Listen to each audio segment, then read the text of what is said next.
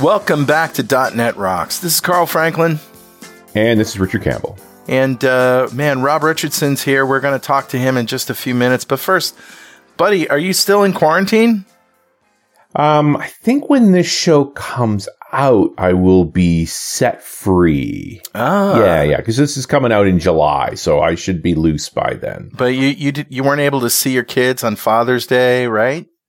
No, they're not supposed to come over. They admittedly they got to the corner of the yard and waved at me. So we're just trying to follow procedure. I mean, look. The 2-week quarantine is an outdated concept. I got caught in the original quarantine. Like, I got back from New York in March of 2020 as quarantine started, when we had no vaccines and no tests and no nothing. And 2 weeks quarantine made a lot of sense. Right. We now know that COVID-19 can have a non-symptomatic yet infectious period, but it's 3 to 5 days after exposure. Right. So what made sense was for me to show up the border with a test in hand that was, within 24, 48 hours, which I had. I wasn't allowed to, it would have been trouble if I didn't do that. They'd fine me. Yeah. And then send me home with another test that's like 3 or 5 days later, I would do that one.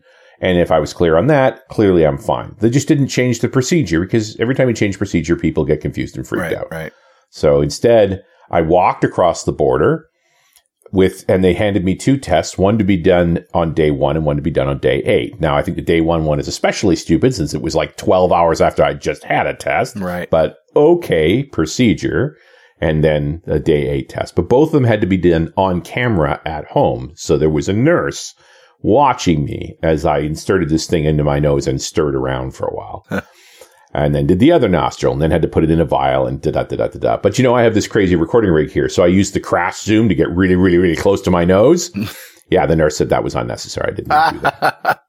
But at least I amused myself. And she probably had a story to tell, because I can't imagine it's any fun to be sitting on camera watching one person after another do this stupid test over and over and over again. But, so I don't know. She has for all of that weird guy. Zoom calls where we're looking up each other's noses, having a thing where it's useful, that might be kind of interesting. Yeah, no question. Beats dying. All right. Well, anyway, that's what I got. That's cool. Let's get started with the little thing we call Better Know Framework. Roll the music. Awesome. All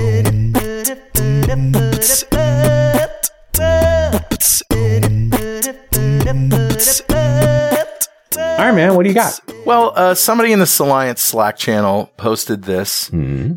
Of course, this is episode 1746. So you should go to 1746.pwop.me. And this is a blog post called The History of Search Engines. Opening paragraph: today, Google and other search engines are smarter than ever. They use machine learning to help process and rank information and can understand natural human speech. But the internet wasn't always so easy to navigate. There was a time when you had to know the exact wording of a website's title to find it. Search results were riddled with spam. Getting new content indexed by the search engines could take weeks to complete. Search engines have certainly changed. In this timeline, learn about the history and evolution of search engines from 1990 to the present day. And as you scroll down, wow, you're seeing in 1990 Archie Query Form, the first search engine. Well, that predates web altogether. That's literally for searching for files. Yeah, right? It searched FTP sites to create an index of downloadable files. And it says, due to limited space, only the listings were available and not for the contents of each site. And then it goes on and on and on and on and on, all the way down to present day. It's 2017. Wow. It's really, really fun reading. Interesting stuff. That's cool. Yeah. Not exactly a framework, but it's cool. Not exactly at all a framework, but it's good stuff to know, especially if you want to be as popular as Richard and I are at cocktail parties. I don't know how popular we are, but okay. All those cocktail parties. I was going on about DisplayPort and HDMI earlier today, and that was really popular. Yeah. All those cocktail parties that we had in the last year and a half, Richard. That's what I'm talking about. Well, I've had plenty of cocktail parties by myself. Yeah. Well, anyway, that's what I got today. Know it, learn it, love it. Who's talking to us, man?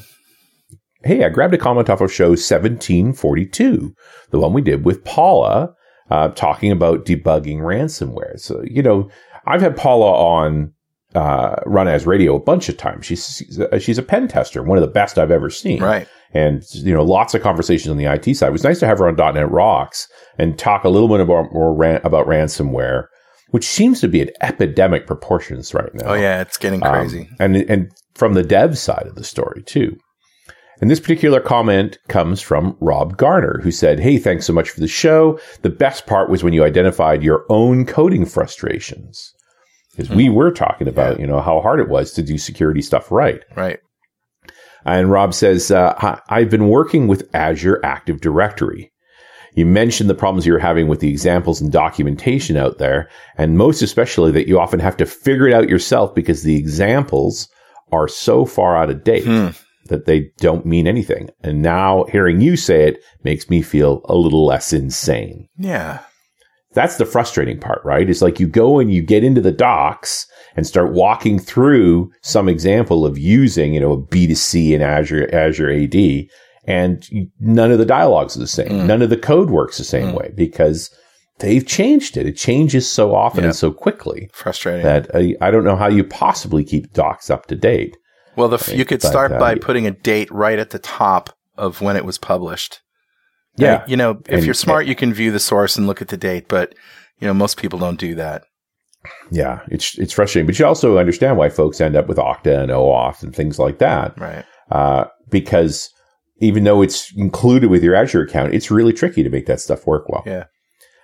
So, Rob, thank you so much for your comment. A copy of Music to Code By, it's on its way to you. And if you'd like a copy of Music to Code By, write a comment on the website at .netrocks.com or on the Facebooks, because we also publish every show there.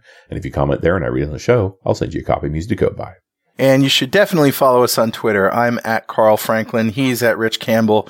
Send us a tweet, but no links because we won't click on them. Because that's how ransomware works, kids. That's the joke. Hey, Sparky, come here. It's about the link. Okay. Speaking of that, I don't have anything to share yet, but I just want to put this out there. Our good friend Patrick Hines. You know Patrick. Oh, yes. Yes, from episode 1 of .NET Rocks. Yes. Met up with him in Orlando at Dev Intersection, and we both agreed to move forward to doing a podcast together on security that isn't just for developers. In fact, I would say it's not going to be as technical as we talk about security on .NET Rocks, but it's going to be for business decision makers. And we're going to deep dive into, some of these things and how to protect yourself. We're going to talk to hackers. We're going to talk to his security guys. Like, it's going to be an eye opener. And, which is good because, I need the fear of God in me to make sure that everything in my world is secure. And, yeah. And it's such a terrible time in security. He's also doing a podcast with Cyprian called Entangled Things, and it's about quantum computing. And I was a guest on one of their shows. I made it a point not to listen to that because I like my brain just the way it is. Cyprian is serious businessman. Yeah, he is a thinker. No two ways about it. Yeah. But I rolled out a sort of dissertation around how history often rhymes, and that the effort to develop the modern microcomputer parallels the effort to develop quantum computers very closely. The computers were much more difficult to build before the integrated circuit came along. And so I feel the same way it took time to figure out how to make the right bit for classical computers, they were trying to figure out how to make the right qubit for quantum computers. Yep, you lost me already. All right, well, and with that, Richard, tell us who's talking to us today. I've already done that bit. Hey, that's why I'm here. Did you see what I did? I did a quantum thing. I went back in time. Did you see that? Well, I got your superposition right here. See what I did there? Yeah, you collapsed the wave function. I did. I don't even know what that means, but it's funny. Let's bring on Rob Richardson. Rob is a Microsoft MVP, a friend of Redgate, high-quality software developer, and international conference speaker. He's the owner and principal developer at Richardson & Sons, LLC, a boutique software development firm offering Docker, Kubernetes, ASP.NET, Node, and Git consulting and training. He leads the Southeast Valley.NET user group in Chandler, Arizona, and is a core organizer of AZ Give Camp. One of his biggest accomplishments is he received a coveted .NET Rocks mug for his comment on show 960, lo, those many years ago. And if you'd like a .NET Rocks mug, write a comment on the website at .NETRocks.com or on Facebook. We publish every show there, and if you comment there and we read it on the show, we'll send you a copy of Music to Bed. Nobody says that. And definitely follow. And we don't send out .NET Rocks mugs anymore. And definitely, yeah, I know, but this is in his bio. Oh, funny. So, and definitely follow Rob on Twitter. He's at Rob_Rich, or look for his contact online at robrich.org.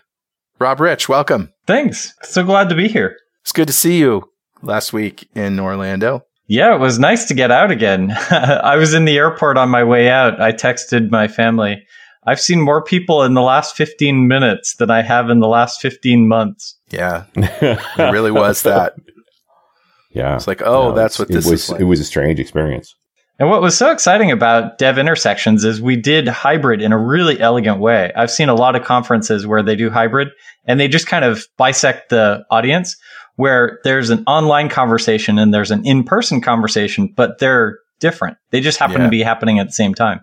Right. And what Dev Intersection did really well is bringing those two together.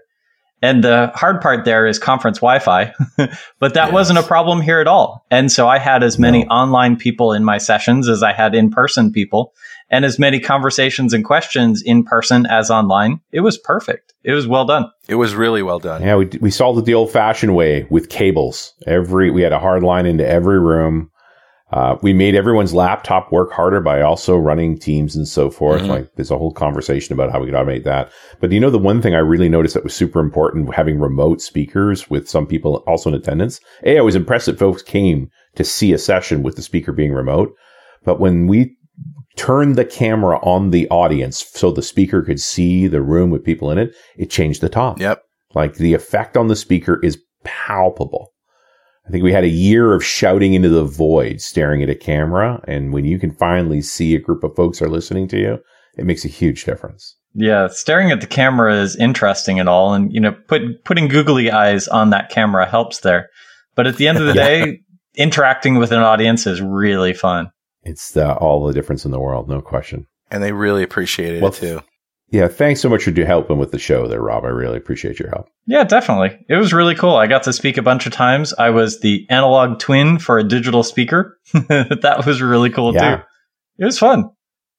Yeah. It was a crazy thing. I don't know if we'll do it exactly the same way. We're taking all the feedback in, but we'll see what happens in the fall. Next show is Vegas, December. Yeah. There you go. I mean, you may have to do hybrid as well in Vegas, but we don't know yet, right?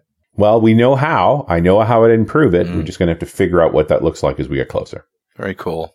And everything in Vegas should be sanitized and, wrapped in plastic and, all the things. Well, dipped in Purell. Yeah, it's all pretty artificial. So I don't know. We'll figure it out. Purell showers. Yeah. Ooh. With all the security stuff early in the show, I'm like, do I need to go reset my password? Are you about to tell me that you have my bank balance and what my mother's maiden name is? If I really had it, would I tell you? Yeah. Think about that. Don't worry. You'll see it on Have I Been Pwned no soon stress. enough. All right. Well, anyway. Rob, what's new in your world? A lot of stuff. It's really fun getting to get back to in-person conferences, doing a lot of virtual conferences before that. It was really fun getting to be able to speak in lots of places that I wouldn't have been able to travel to. I was famous for saying, I've spoken in more countries this month than times I've left the house.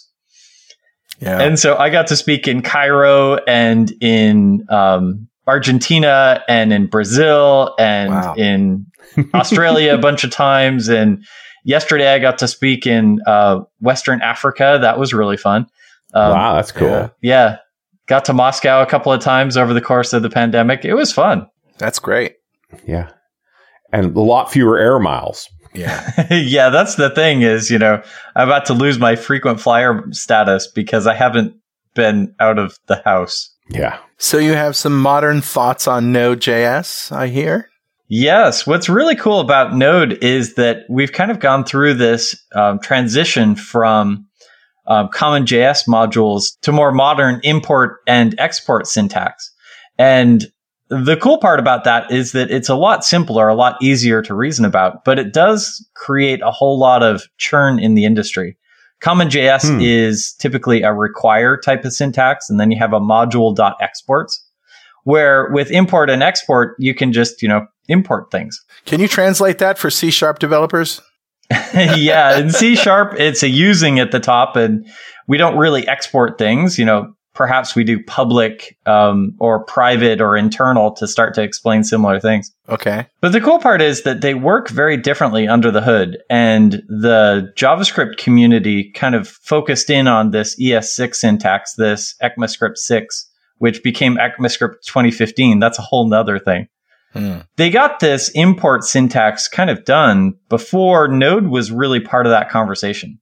So then it took a really long time to get that into the Node community. Meanwhile, Node had been using similar syntax inside of React and Angular and all of these tools that used transpilers. And well, now how do we get import and export into Node itself? We've got that now. And so that makes it a really excellent experience. But there was a whole lot of churn to get there. We probably have to back up and talk about what is transpiling. In C#, we can just push compile, and it takes our C# code and turns it into a DLL, and we can ship that DLL. By comparison with JavaScript, we ship the JavaScript to the browser. Or in the case of Node, we run the JavaScript there in place.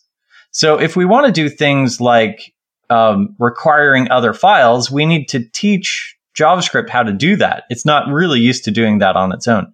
So we'll have a compiler like Babel or Webpack or both. Yeah, that was the one I was thinking of. Babel. It's like the sort of classical JavaScript transpiler. Right.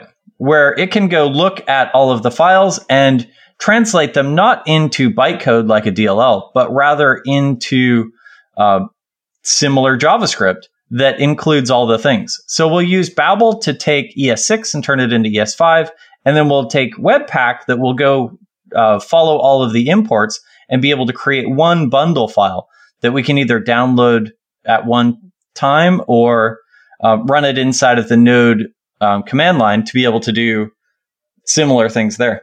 So what I remember from my JavaScript days, and it wasn't that long ago, but when I was writing a lot of JavaScript, was that everything's global, right? If you just have a file in your, let's say you're in, your web root called this.js, and you have another one called that.js, and you got methods in each of them, and you come to the other.js, and you can just call methods in any of those files because they're loaded up by the browser and they all exist in the same context, right? And you can have these global variables that you can access anywhere as long as they're outside of a method.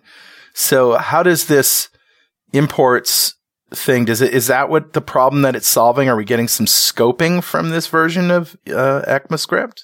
Yeah, exactly. And that's where modern JavaScript, even JavaScript in the browser, kind of looks more like Node than the JavaScript that you're used to.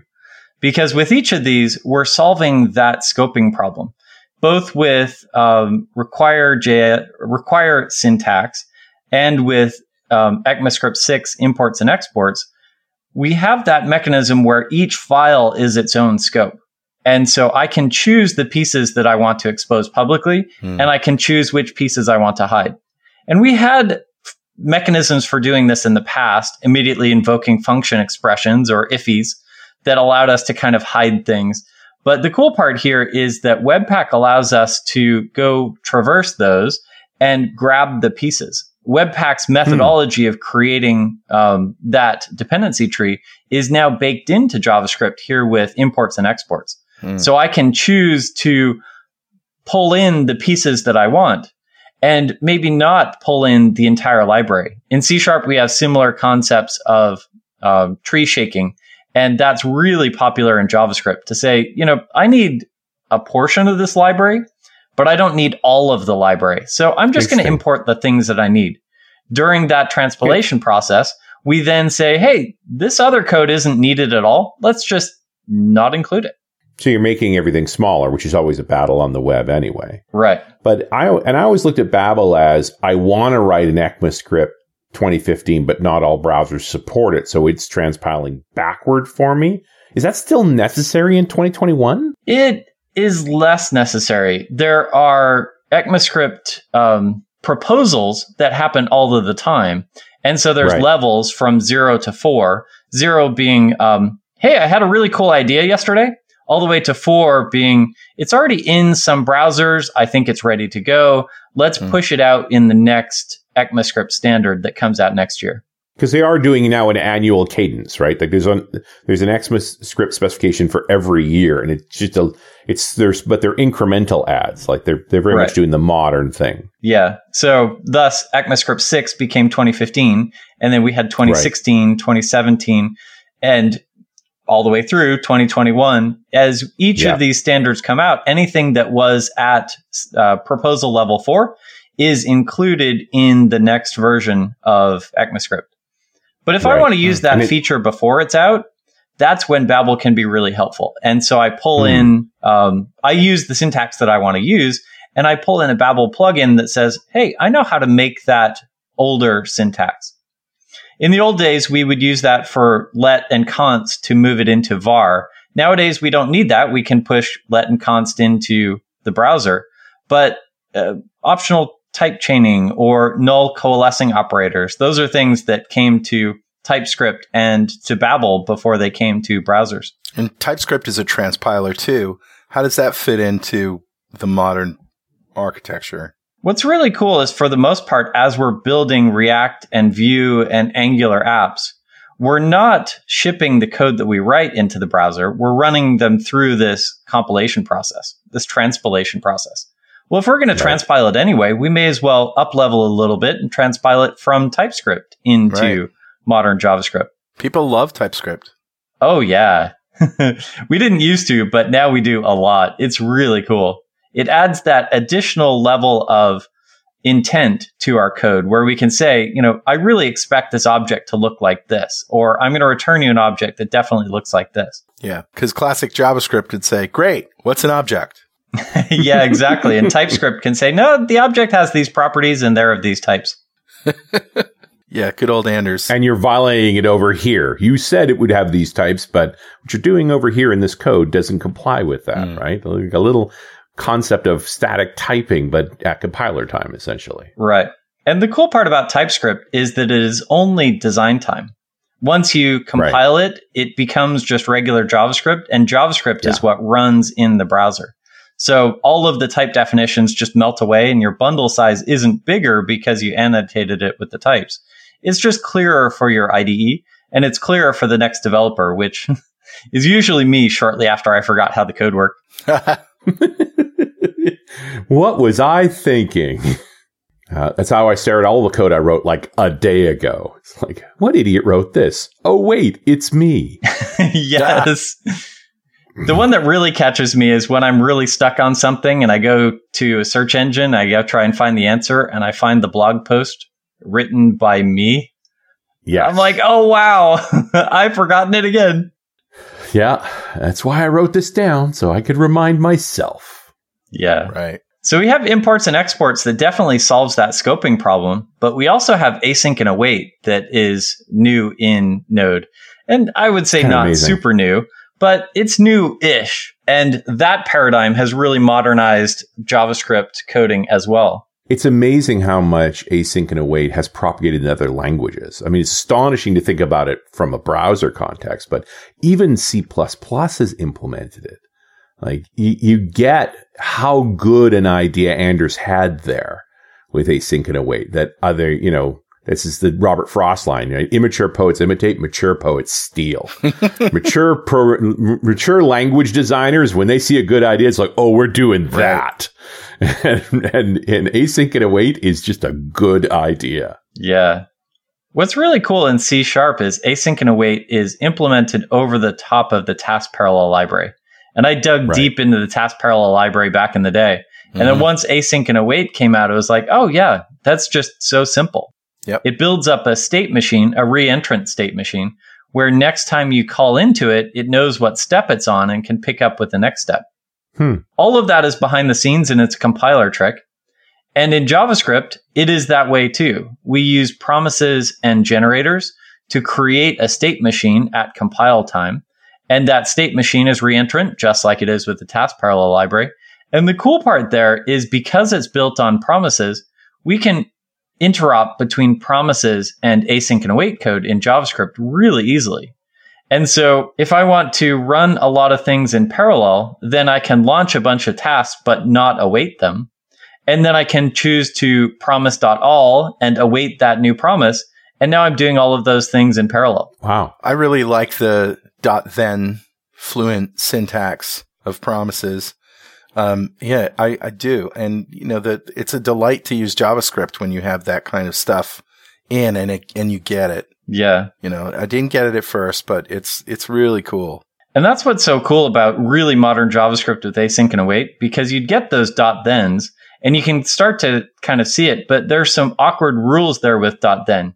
Like the first one really does need to return a promise, but the rest of them don't. And so we have these .thenathons, and now you can just simplify it out just by saying await. Yeah. Yeah, that's really cool. And what's funny is I'm thinking it's like, this is not your father's JavaScript. No, it changes. We're talking about it like a real programming language. How did that happen? Yeah. It's weird. It's like Node created a mechanism where we could run JavaScript outside of the browser, and that kind of took off. But we also created this mechanism where we were starting to build thick clients in the browser. jQuery and AngularJS back in the day kind of crafted this methodology. And now we're building thick clients in the browser every day. And it's like, wait a minute, a thick client? That's an old school term. What's a thick client? Even with Electron is another way of I'm building a thick client or a smart client that I want to run in lots of different places. Like you just sort of open the door to where do you want to run your code that you like writing in JavaScript, because we've got a much nicer JavaScript today. Right. Hey guys, can you hold that thought for just a minute while we take a moment for this very important message? How do you know that your app will be supportable in production unless you're using logs in dev and QA? Try Seek for centralized logging you can host yourself, anywhere, including on your development machine. Go to datalust.co/seek. That's datalust.co/SEQ to learn more. And we're back. This is Carl Franklin. That's my friend Richard Campbell. Howdy. And we're talking to Rob Richardson about JavaScript and NodeJS and all those good things that we haven't talked about on this show for a while.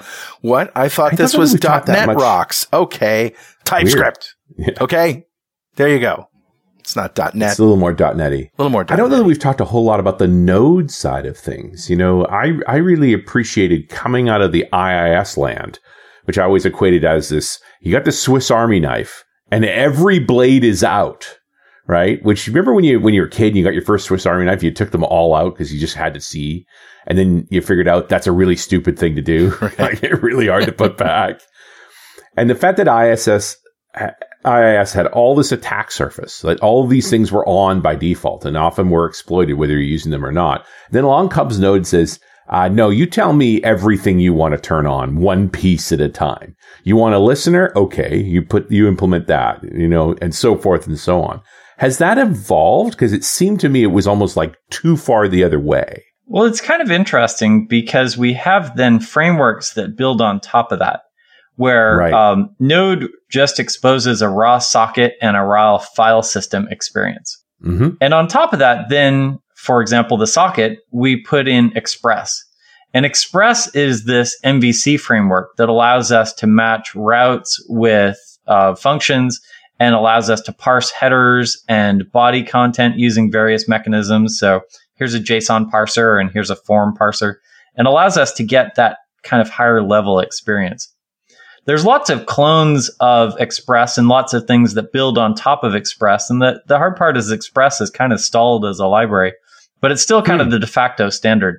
And so whether we're doing more of an MVC style or more of a Sinatra style, they're pretty much all based on Express. And that's really cool. I tend to fall back to exactly Express and get that higher level experience. But that's the methodology of Node, is when you need that thing, you pull in a library to accomplish it. And that's where NPM is a really elegant ecosystem of plugins, not that unlike NuGet, that includes all kinds of cool libraries, and the majority of them happen to be open source. Right. And so part of your task going down this path of building a new application with Node is sort of sorting out what's already been built for me. What pieces of the framework can I grab and use?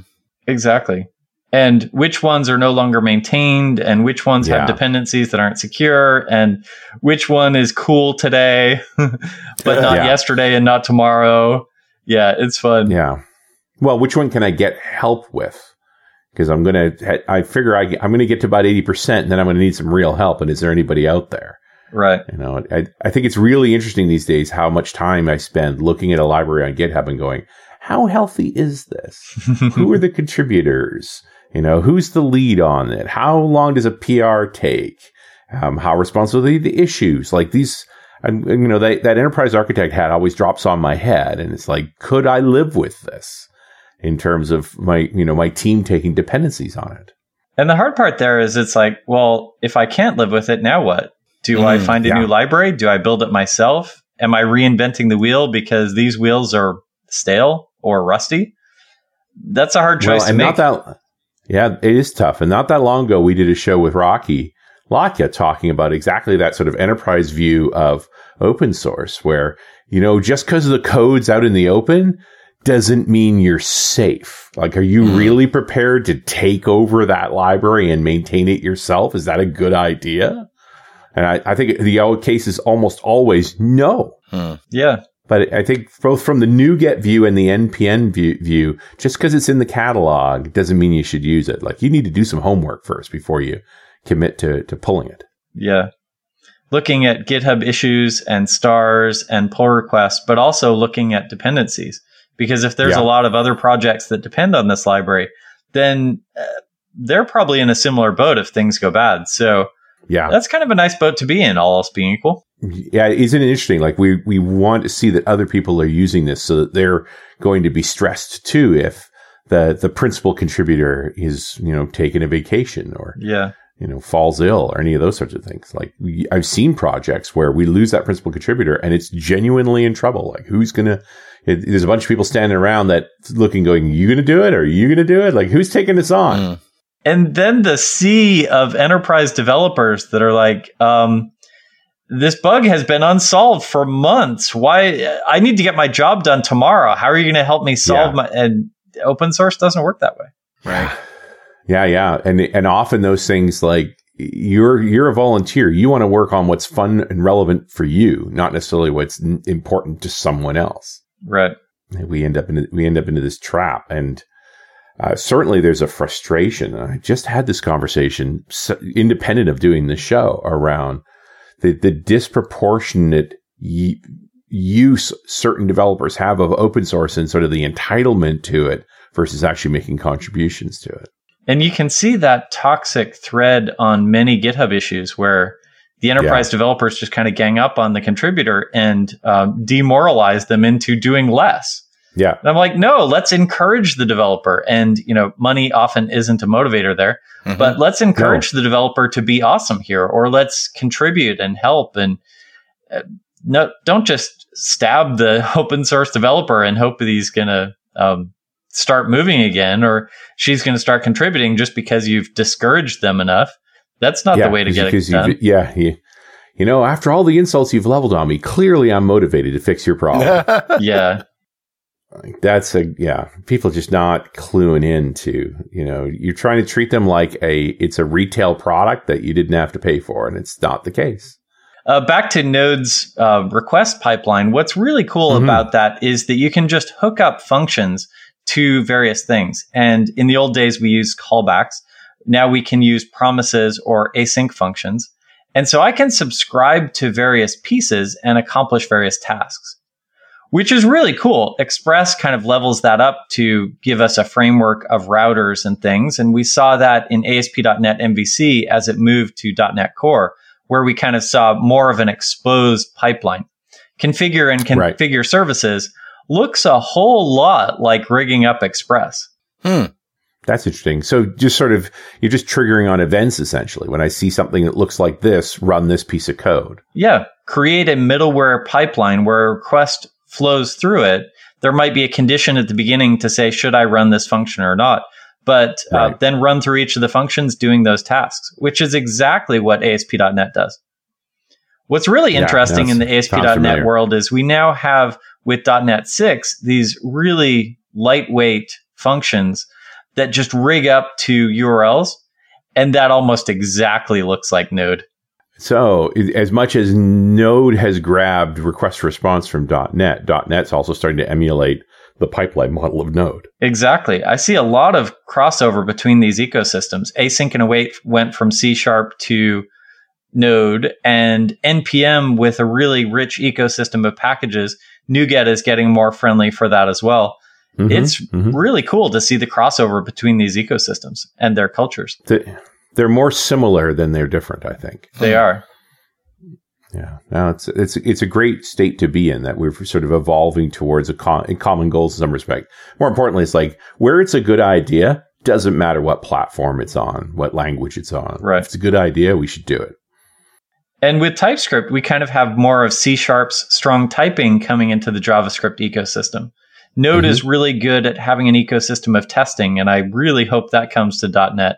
So what's the strategy for testing Node, and why do we do such a bad job of it in .NET? I think it's challenging to write good testable code in .NET still to this day. It is, and it isn't. With a test, I need to understand the dependencies that I have. Maybe I need to change them for the purpose of the test. And then I need to be able to call into my function and assert the results.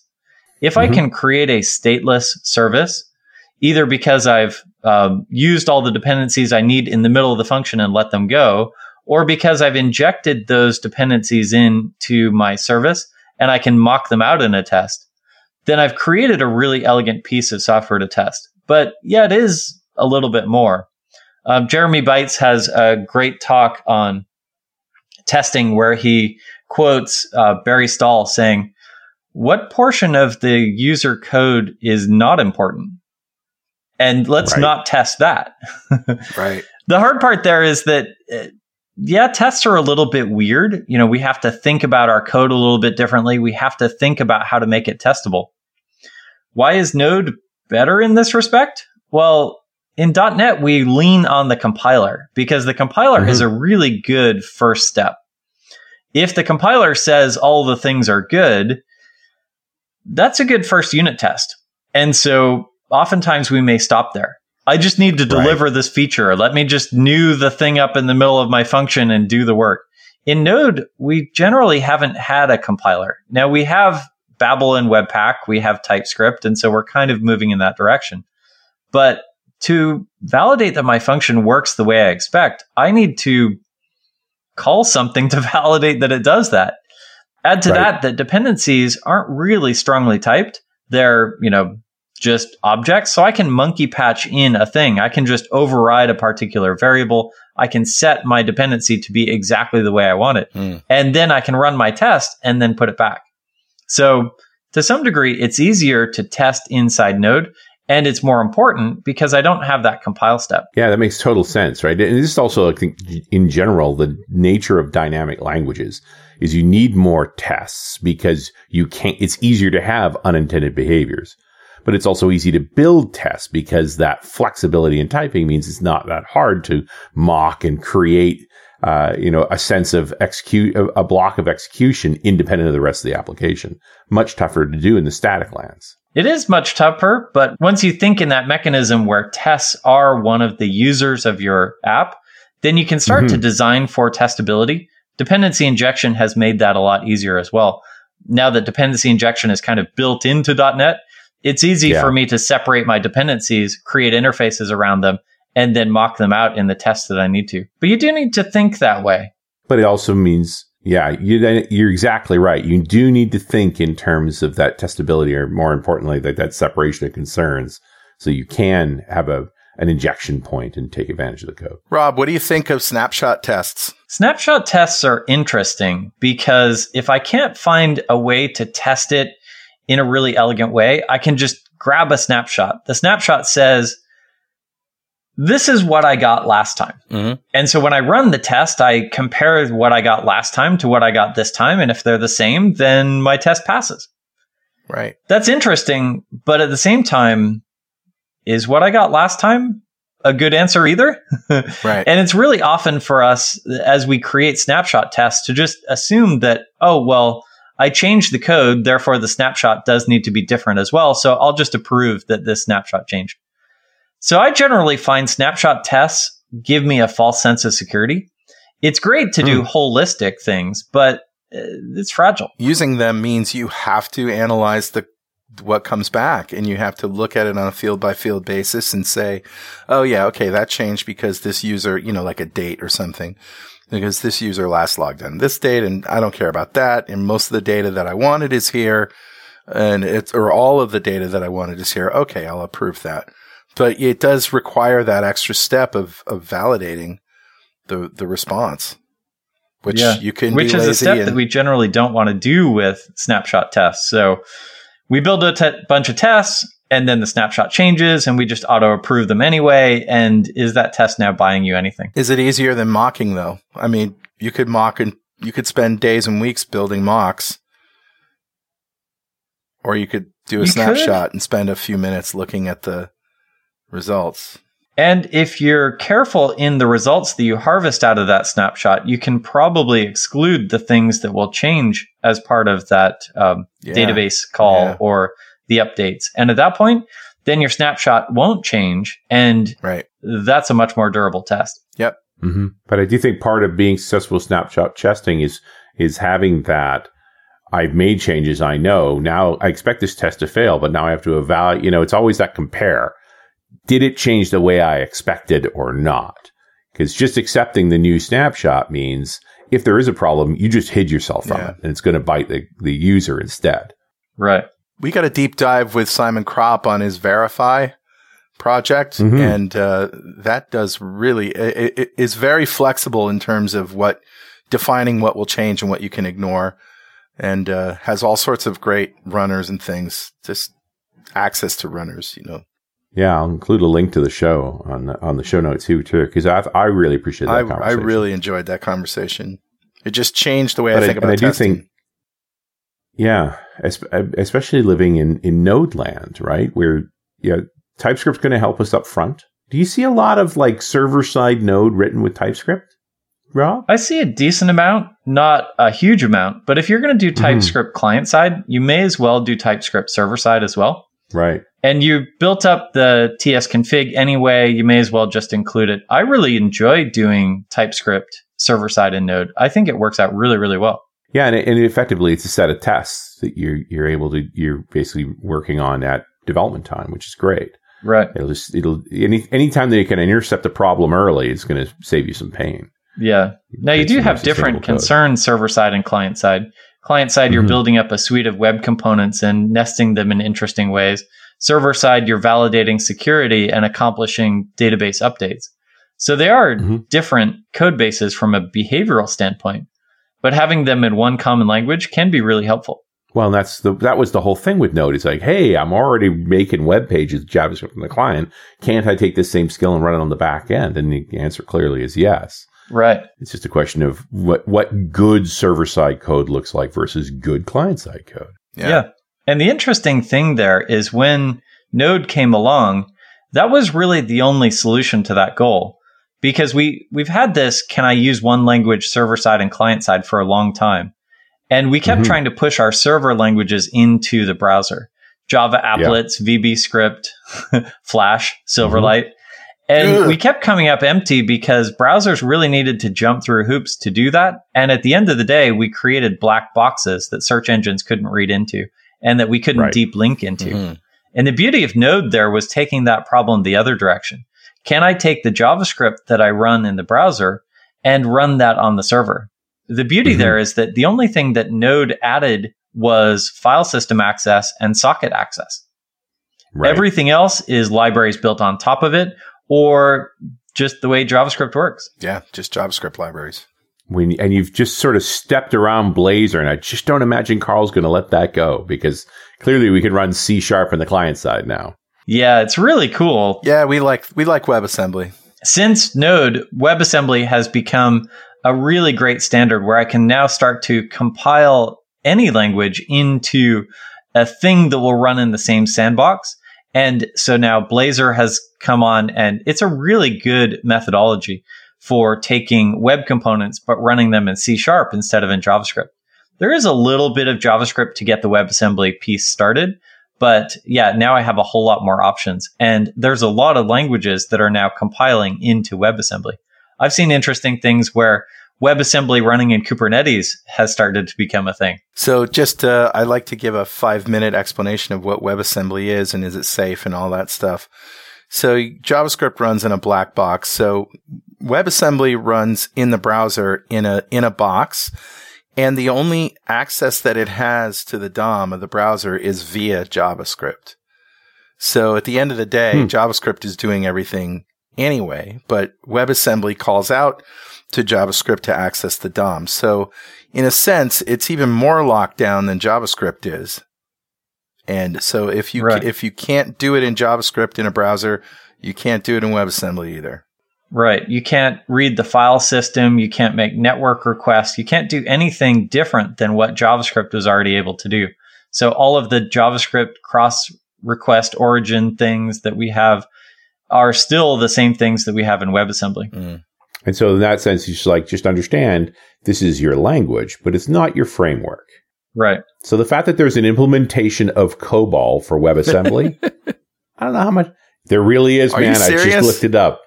There's a and it's considered a complete ready for production implementation of COBOL in WebAssembly. I will include a link to the GitHub library. It's part of Cloudflare. Cloudflare. Like, this is legit, man. We were just talking. about Cloudflare need with COBOL in the browser. Yeah. And there's where we get back to, right? I mean, what was COBOL is really a batch running piece of software, right? It picks up files, it parses them, it puts them, does some math on them and puts them elsewhere. What is that? How does that make sense on the client side? But it exists. So at Dev Intersection, Richard, did you get a chance to talk to the guys from Fujitsu? I did, yeah. Yeah, I said, Fujitsu, COBOL, right? And they're like, oh, well, in another space and time. I guess they don't, they don't do that now. No, they still support it, but it was not that team. The Fujitsu team that was there, and hey, they were great sponsors, and thanks for being there. They were the image recognition guys, scanning paper and doing natural language conversions. And they had a scanner that they were showing off. Amazing scanner. It was. I took that thing out for a spin, like tempting. But when we talk about real WebAssembly languages, besides C#, I think like Rust and Go. Like, those are robust languages that are good in the client side and have a lot of power. Difference between Rust and Go and C# currently, as of June 2021, the only thing that is WebAssembly is like an operating system to itself. So you can compile for x86, you can compile for Android, or you can compile for WebAssembly, let's say. And WebAssembly is a binary, it understands a binary format. And so Rust and Go compile directly to WASM files, which run natively in WebAssembly, but .NET has just the CLR that is implemented as a binary WASM. And then everything else, it just, like, we know what the CLR does. It loads .NET assemblies, which are not compiled. That's not how it works. Yeah, that's not how it works. And even more so that in WebAssembly with C#, that code is interpreted. Do you remember when interpreted code was a pejorative because it ran so much slower compared to binary code? Because the machines of the day were like, we don't have those problems now. Nobody even notices that it's interpreted. Yeah, all of Node is interpreted. Now there's JIT compilation just in time, but for the most part, it's reading through the file and it's doing each of those tasks. Yeah. I think things are fast enough now. Right? It's like, for the most part, our CPUs are laying around playing poker and smoking cigarettes. You might as well give them something to do, right? They're napping. Exactly. They're napping most of the time. Mostly in wait. And so the problems that we're solving are not about speed. They're about isolation. Right. And so WASM is a good way to isolate things inside that sandbox. JavaScript has its managed runtime that it isolates things. Dare I say VM, JVM, that accomplishes things. And the CLR is a similar isolation mechanism so that we don't get things we don't get signals crossed. Containers solve that problem as well. Interesting. Yeah. And, in a lot of ways, WASM just reminds us that the execution space inside the browser is a kind of container, and you can just insert code in that from any source you want, more or less. A limited kind of container. Yeah, that's what's so interesting is compiling to WASM and running inside of Kubernetes. Kubernetes becomes then the runtime, and it just happens to run WASM things instead of running process things. Yeah. It's really intriguing. Interesting. Yeah, it's a very interesting thought around running code in a container, is to run it through WASM first. Right. Interesting stuff, man. Cool stuff. That's good. My mind's a little twisted because you also do the container workshop, Rob. So I'm very aware you think broadly about containers. My mind's really twisting up on WASM and containers. I'm just pondering the possibilities. I was about to say the same thing, Richard. Like, we have covered a lot of different topics here, and Rob seems equally comfortable with all of them. So it's a testament to your sort of, being a generalist is kind of hard these days, but it's a testament to your deep understanding of these platforms and these tools, technologies, languages. So it's good. Yeah, I try to go broad, but I also go deep in those things that are interesting or relevant or important. So it's fun. I've gotten to do a lot of things. Digging deep into the Node ecosystem actually made my C# better as well. Sure. That's originally why I got into Node, was I wanted to get better at browser JavaScript things.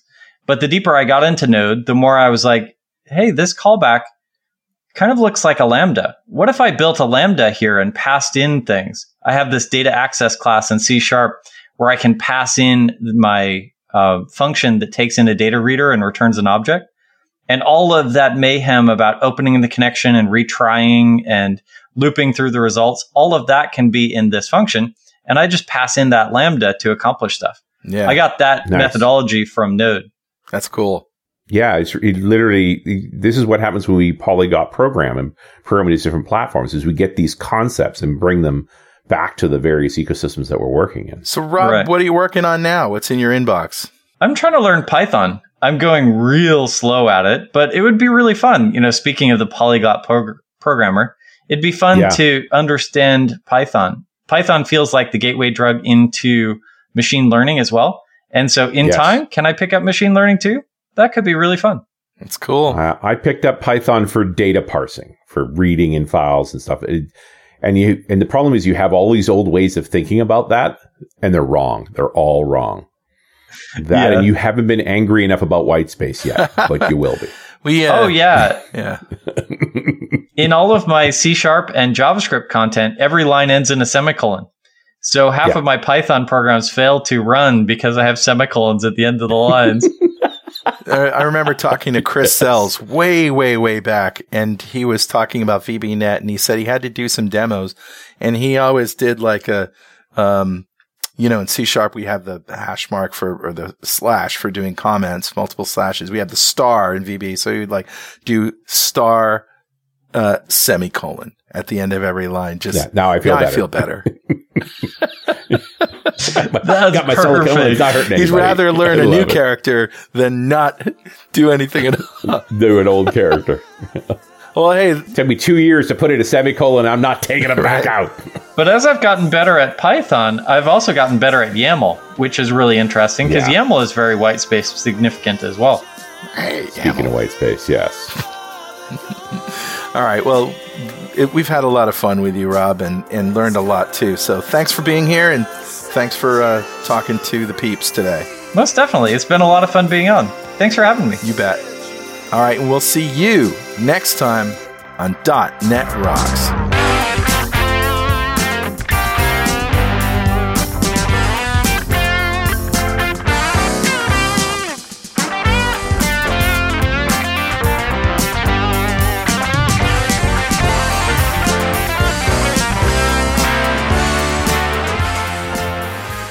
.NET Rocks is brought to you by Franklin's Net and produced by Pwop Studios, a full-service audio, video, and post-production facility located physically in New London, Connecticut, and of course in the cloud.